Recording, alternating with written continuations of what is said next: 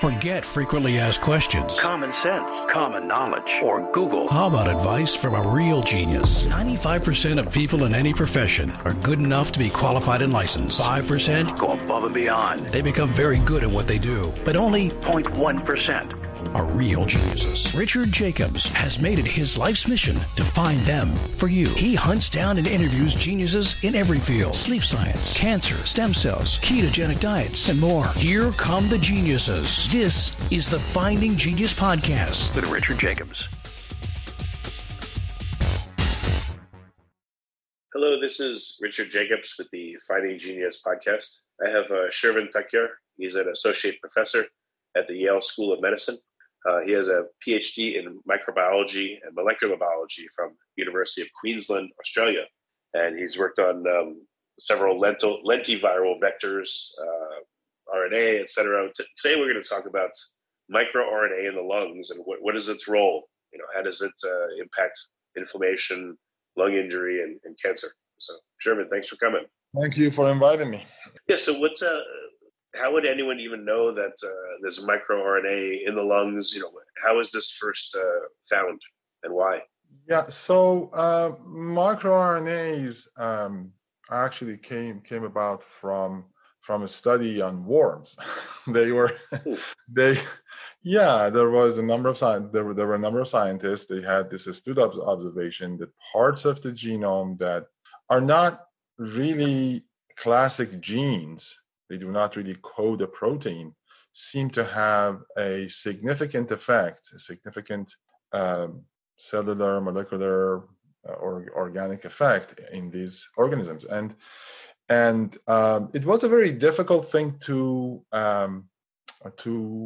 have people understand it or accept the concept. But it took around 10 years, really, for people to understand it and accept it as a concept in biology.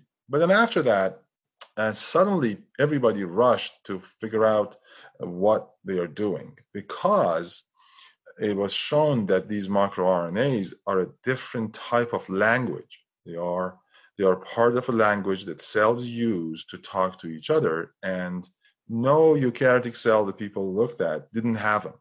They were all over.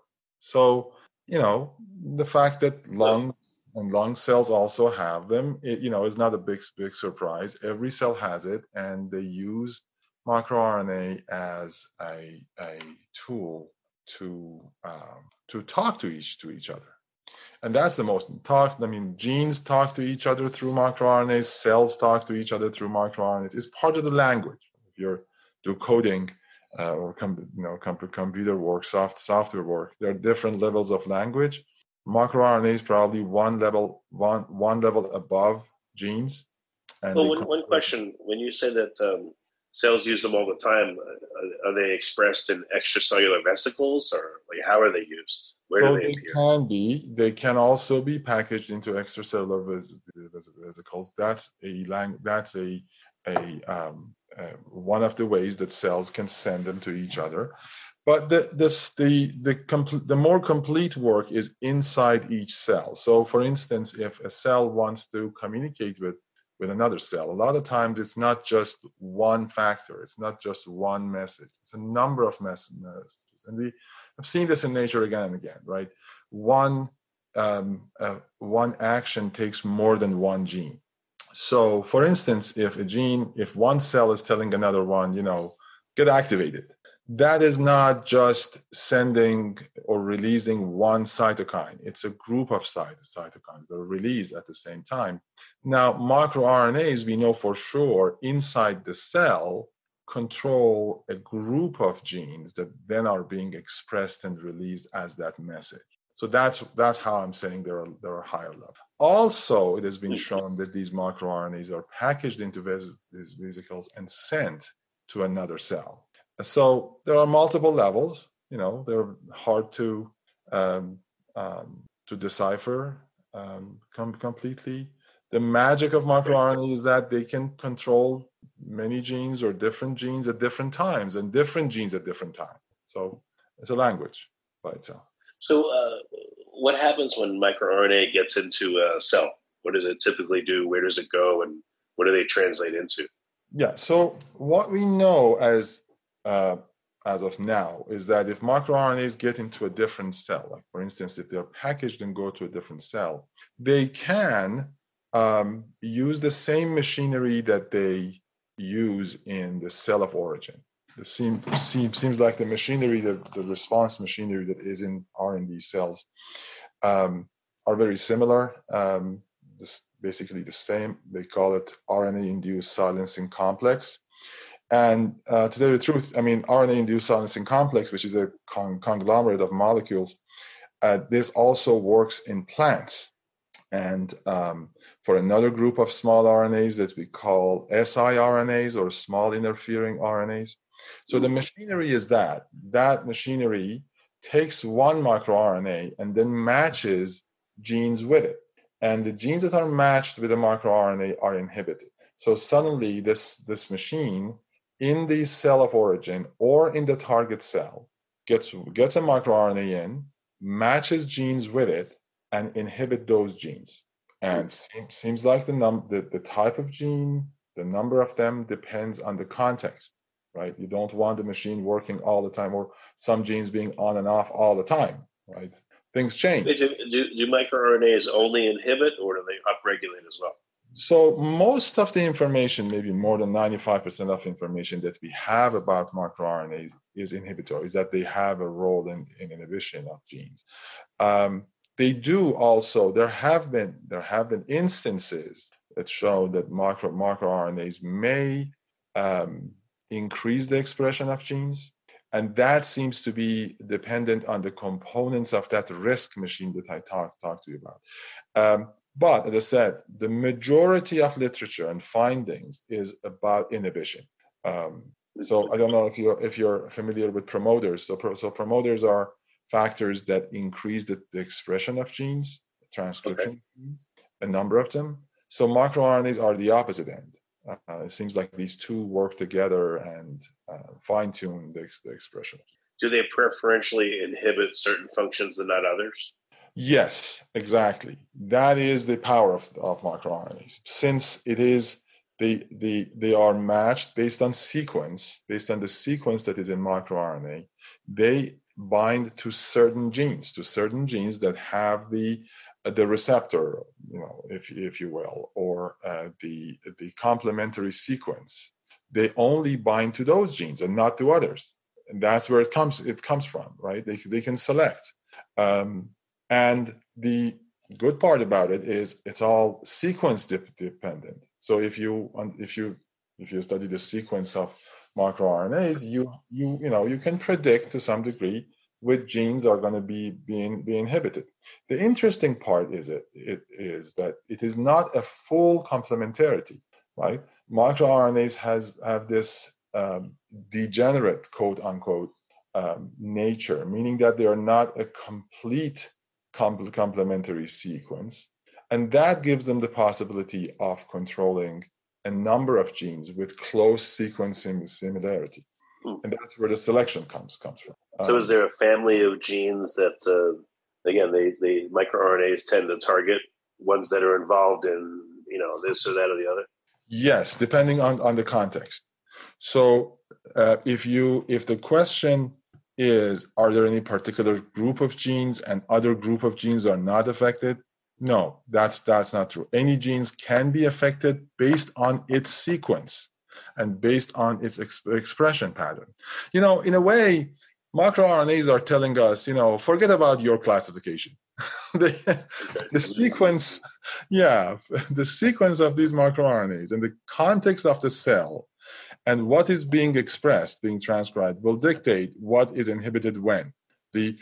Basically telling us, okay, you want to classify like we do. We classify. So what are some of the what are some examples? What gets inhibited and what tissue? All right. Now, for instance, so I can tell you a little bit about our work, the work that we are doing or we did and published. This was on the inhibition of a number of endothelial genes. I mostly work in endothelium. So the work started from an observation that was made years ago and was an odd observation that a vascular growth factor was high and in patients with asthma, right? So when you talk about asthma, most of the time you talk about, lung epithelium or immune cells. That's the focus of research mostly. But for years, people have been seeing that this vascular growth factor, VEGF is called, is up in people who have severe asthma. And then my former PI and Dr. Elias and Chun-Gun Lee, who was working in his lab at the time, they defined this in an animal model, animals and cells, that this vascular growth factor by itself can induce an asthma phenotype. So that's where I started. And my question was, okay, well, can that be translated to a microRNA? Like, does this vascular growth factor affect a microRNA in endothelial cells? It's just a growth factor that affects, immune cells. And that has been the last 12 years. So I started from cells, went to animals, then went to humans, and showed that there is a correlation between this VEGF and a particular microRNA, microRNA1.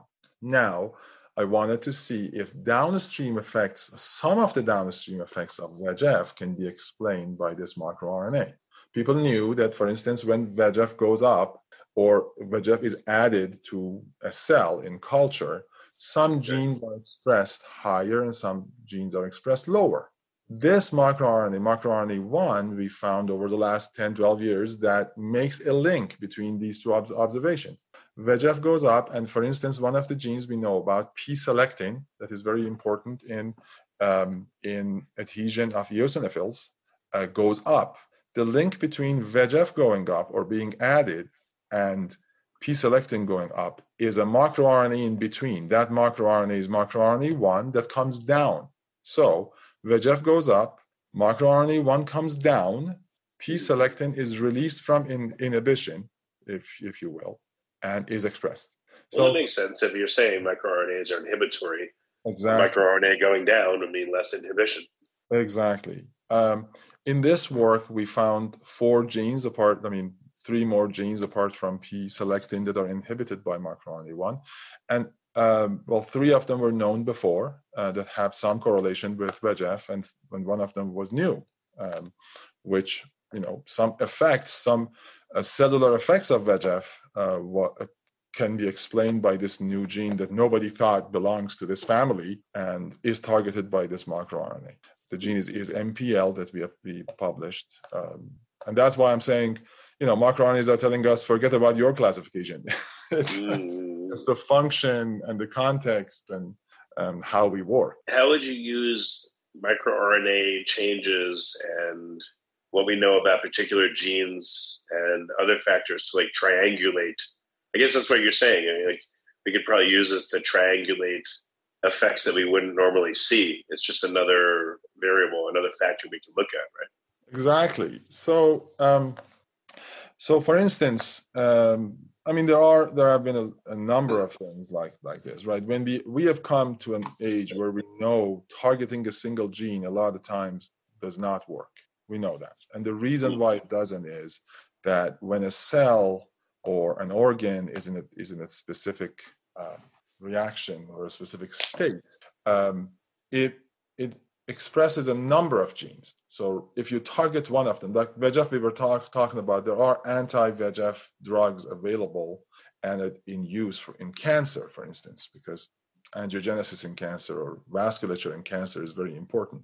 Right. Blocking VEGF in cancer a lot of times does not give the effect that you want, and the cancer still grows because tumors are very smart or resilient. They come up with other genes. They come up with other genes to do the same thing through another pathway, right? So blocking one gene a lot of times does not work. And I tell you, the majority of the molecular biological work right now is based on single genes. We are just targeting. So are you thinking that microRNA may be more of a lever or more of a factor or stronger than trying to knock out a gene. Or yes, exactly. I think they're one step closer to inhibiting a group of genes, to modifying a group of genes rather than one. So if cells, if you inhibit one gene, they come up with another gene that does the same thing in the same pathway. Now targeting a microRNA will give you this possibility of targeting a group of them, so that maybe you're closer to inhibiting a response rather than a single gene. Well, there's a lot of redundancy in the body, which, is for resilience, I would guess. Yes. So it makes sense that, you can't just always knock out one gene or just use one molecule even to accomplish a task. Exactly.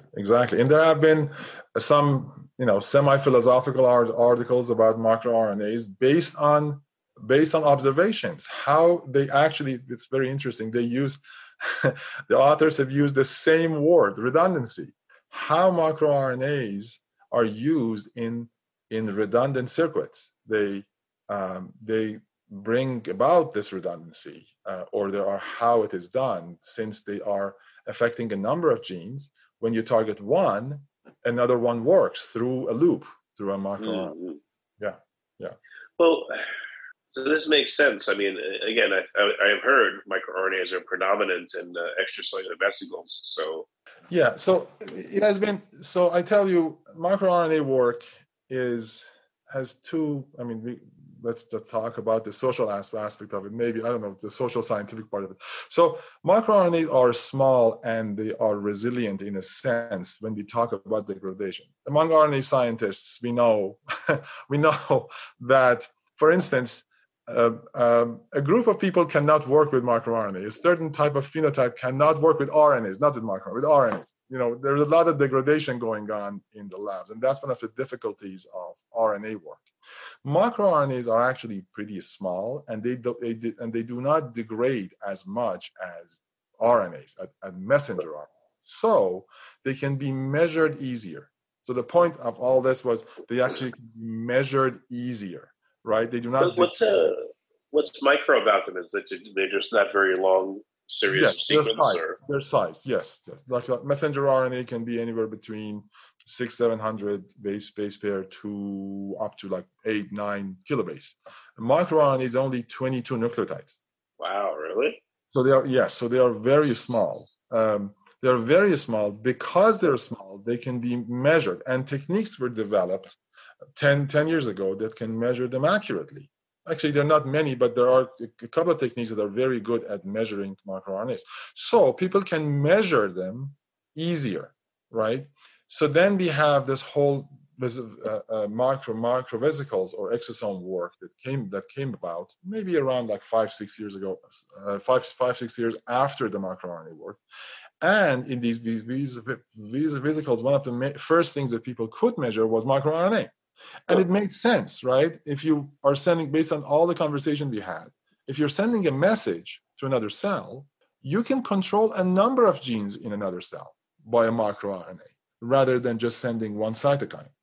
So that's how suddenly the role of microRNAs in microvesicles got so much press, because they could be measured. And that's what we always face in science. What we can measure, we talk about a lot. Doesn't mean that nature also gives the same importance to it.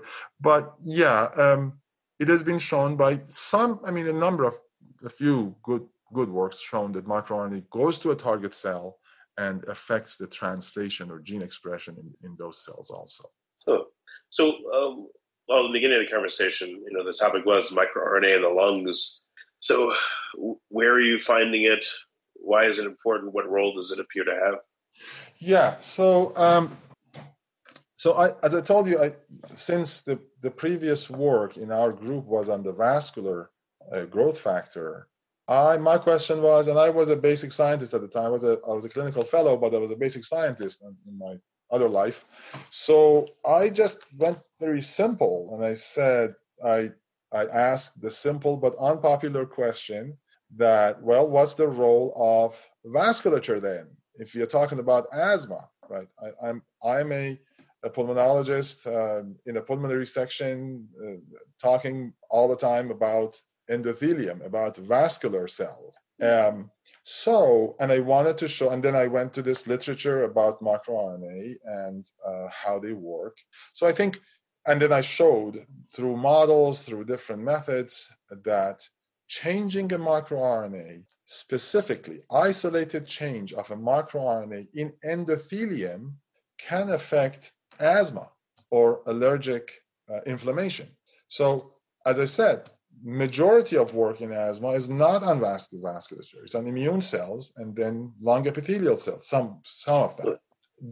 What I'm bringing to the table, together with some researchers, is that endothelial cells matter in asthma. If you and I were talking about asthma literature, we would probably, out of a 1 hour conversation, we will have 2 sentences about vasculature. It's a part that has not been talked about a lot. But my rationale was that, we're talking about immune cells, right? These immune cells, where do they come from? They come from the blood. They have to get into the tissue through the blood. And the gatekeeper is an endothelial cell.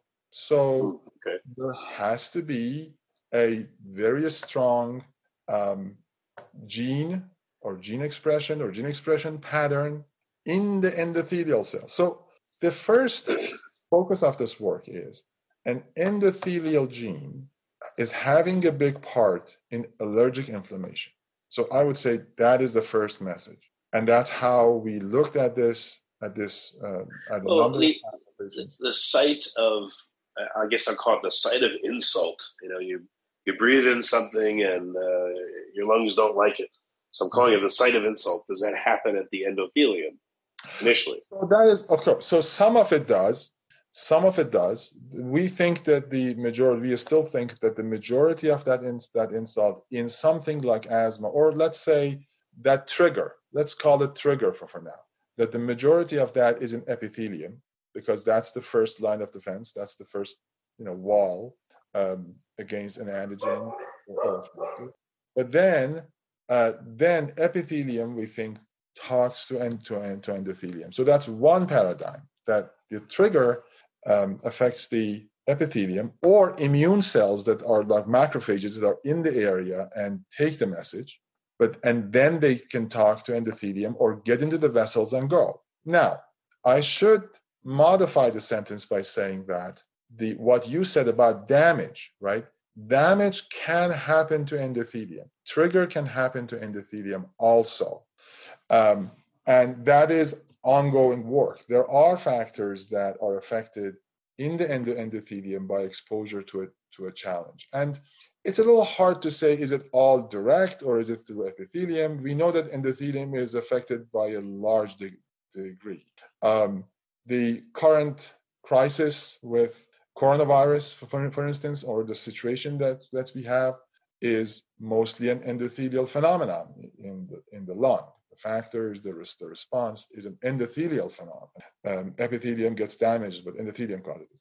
So there is evidence that endothelium gets affected, gets triggered, but in allergic inflammation, it has been mostly behind the scenes and not paid attention to as much as epithelium and immune cells. Do you think that microRNAs are a huge part of the signaling that goes on? Let's say, again, there's the trigger happens in the endothelial cells, and then they're sending out, EVs with microRNA in them to signal the immune system, or microRNA is just playing that role in general.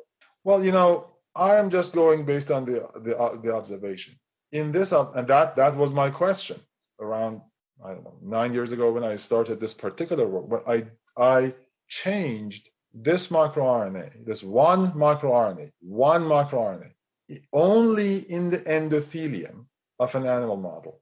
That's all I did. I just changed one microRNA in the endothelium of an animal model. And I found that the allergic response, the asthma type response, comes significantly down, is significantly decreased. So that's the observation. Now, I'm also showing it is affecting, for instance, eosinophil transit into the lungs, right? But those are secondary to the single change of microRNA in endothelium. So, that's the observation. How are microRNAs obtained? How do you know where they are and how to harvest them and that they're the right ones? Yes, so that was part of it. The techniques we worked on and developed. What I started was isolating the endothelial cells based on their surface markers. And when I started, I could isolate three types of cells, immune cells, epithelial cells, and endothelial cells. All those are those experiments were done based on immune sorting, meaning with antibodies, we sort the cells based on their surface markers. And then in those cells, I measured specifically the mature, we call them mature microRNAs. Now, as a side, microRNAs go through different stages of maturation in the cell, and they are very interesting the way they are affected and matured. So I measured specifically the mature microRNA, which is the effective type, the effector type. I used these two techniques. One of them was sorting of cells, and second was a specific measurement of the mature microRNAs. And then based on that, I measured the response, the specific response in endothelium in different states, with VEGF, without VEGF, in asthma, different kind of. But yes, so that we developed very early in the work. I developed that in the lab, and we went on from there based on these two techniques. Where do microRNAs? What's the biogenesis of them? Like, where do they come from, and are they packaged in any way normally inside the cell? Yes. So microRNAs, so far what we know is that they are very similar to classic genes. They are transcribed from pieces of DNA, from parts of DNA. This is again they probably classified as the same, junk DNA, quote unquote, that people talked about for ages, that are not classic genes. They cannot be defined as classic genes, but they're stretches of DNA. They are transcribed from DNA into RNA, and then a number of enzymes inside the nucleus and then outside the nucleus in the cytoplasm work on these different precursors, right? It's the long precursor, prime microRNA, and then that gets worked on by an enzyme and then is transferred into the cytoplasm. Another enzyme works on it, and then it matures into the small RNA that we call microRNA. Happens in the nucleus and in cytoplasm in different machines, inside different machinery, which is by itself a very interesting a pathway and worked out. And some of them have even crystal structures of how they work and how they can measure and cut and prune and all of those things for a specific message. They're all parts of the machinery of the cell. So what's how big is your goal? Do you just want to understand them in the context of the lungs with asthma, or do you want to go more broad and, in general, characterize microRNAs and their roles and all kinds of functions? Yeah, no, I already, in 2017, I published this work and a part of this pathway in cancer. So I'm more of a basic molecular biologist. And to me, I think this is a way, this whole paradigm is showing us a way to understand connections that we were not understanding before. Which gene, which context, and which response. And I think that's the interesting part from a basic science. I'm also a clinician, so I do see asthma patients. I have a lot of COPD and emphysema patients. I take part in the care of cancer patients. So yes, so I am trying to find if if microRNAs, or what part they play. I think the fact that they play very important roles is out of question. We all know that they play very important roles, but which specific genes in which context is very interesting, and I think very important from a medical point of view. So one part of the work is that I published in Cancer. This is in asthma. We also working on lung injury, which is nowadays is pretty famous. This ARDS after a viral infection is a type of lung injury in endothelium. I am also have been working on the question that you asked. How are they matured and pruned and made and expressed? So I'm also looking on the machinery that specifically brings them about. Parts of this pathway, as I said, is known. Enzymes like dicer are known to affect microRNAs, but we are finding just recently that for a specific types of microRNA is beyond that. It's not just dicer. There are molecules downstream, machinery downstream of dicer that affects the levels of microRNAs. And we are doing experiments on those to define the exact pathway. For instance, I just told you about dicer, very important enzyme in maturation of microRNA.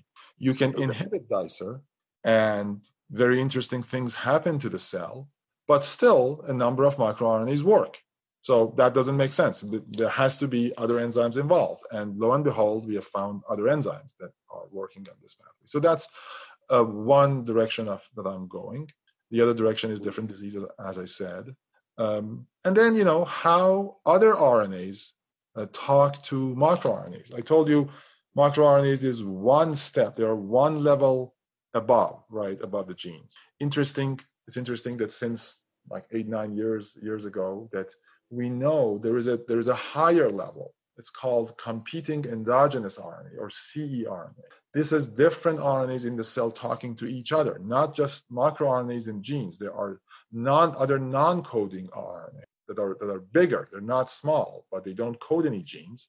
They seem to be talking to messenger RNAs, to microRNAs. So a lot of conversation going on in the cell. We are trying to listen in through the RNA, Yeah, it's amazing. Listen in. These RNAs are just a strand of base pairs. I mean, what other features do they have on them that are unique? What you just said. They're a strand of base pairs. So RNA exists as a single strand. Parts of the RNA base pairs on itself. So the majority of RNAs are like that. There are double-stranded RNAs in the cells also, but what we know about that and what they do is much more limited. A lot of RNAs in the cell are single-stranded. Parts of the molecule is double-stranded because it base pairs with different parts of itself and has a structural role. The work that I did before with Harry Noller was, for instance, he was one of the people who brought about this whole RNA world and how RNA works, and he was one of the group that showed RNAs are molecules that can be both structure and function, can act as enzymes, can act as structure by base pairing and making different types of modules as a structure. For instance, the ribosome has a lot of RNA structure in it. Also can work as enzyme, work on ribozymes, if you've heard. They are RNA enzymes, and here are microRNAs that are not even coding any genes but affecting other RNAs. So yeah, they're fascinating. There are these molecules that have many different function, many different facets, if you will, and I think there is a lot really to be learned from the way they behave. Oh, okay. Well, what's the best way, Shervin, for people to find out more about your work and to follow you? So I published this paper in a Journal of Allergy, Clinical Immunology. I should tell you, I do not spend a lot of time making websites and this and that, but I probably will try. to put some of it out, just because a lot of people, patients, colleagues say that we have to work on this.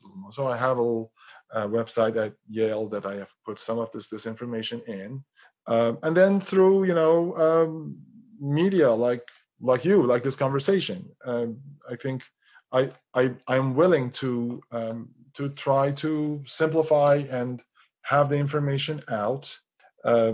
And quite honestly, since I'm very focused and I do clinical work and research, there's not a lot of time remaining. So I try my best, but I've been told by a group of people that I should work a little bit more on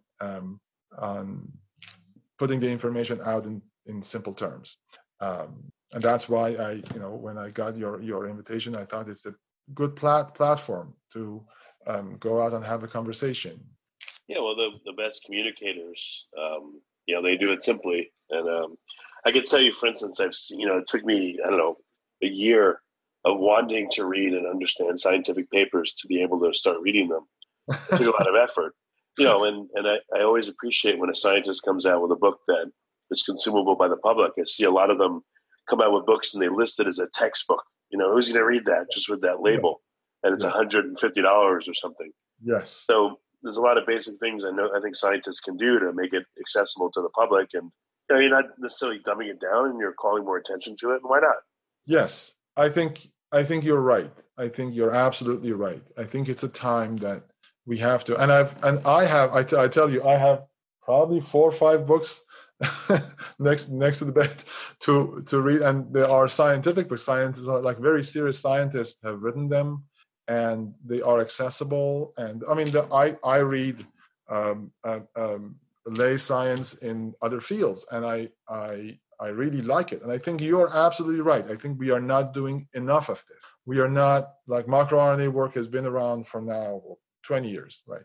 We have not talked enough about that. And I like to be part of the effort. I'm seeing how important it is to have people know. I don't know if you know this or not. When we write grants, there is a part where we are asked to write the proposal in maybe 5 sentences for lay people, for non-scientists. And I tell you, that part is one of the hardest. But I think it is. I think to write those 5 sentences in a way it makes sense. But I think it is energy well spent. When I go through that exercise, I come to the conclusion that, no matter what you do, saying it in a way that everybody can understand has a high value. You probably are familiar with Kurt Vonnegut, right?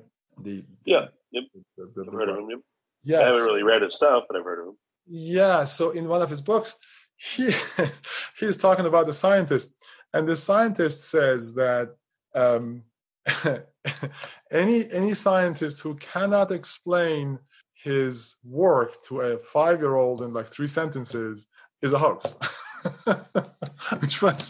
I read this a while ago, and I thought it's what an interesting concept, that if you are really into your science and you know what you're doing, you should be able to explain it in simple terms. But it's not easy, and I like to try.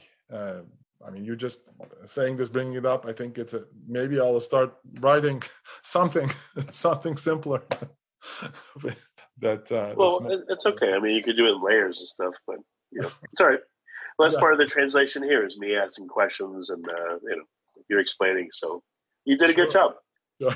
Well, very good, Shervin. Thank you for coming, and you gave that resource, and I appreciate you being here. Thank you, and thank you for inviting me and being a media for science to be talking to people directly.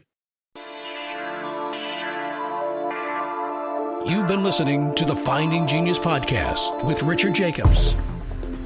If you like what you hear, be sure to review and subscribe to the Finding Genius podcast on iTunes or wherever you listen to podcasts. And want to be smarter than everybody else? Become a premium member at findinggeniuspodcast.com. This podcast is for information only. No advice of any kind is being given. Any action you take or don't take as a result of listening is your sole responsibility. Consult professionals when advice is needed.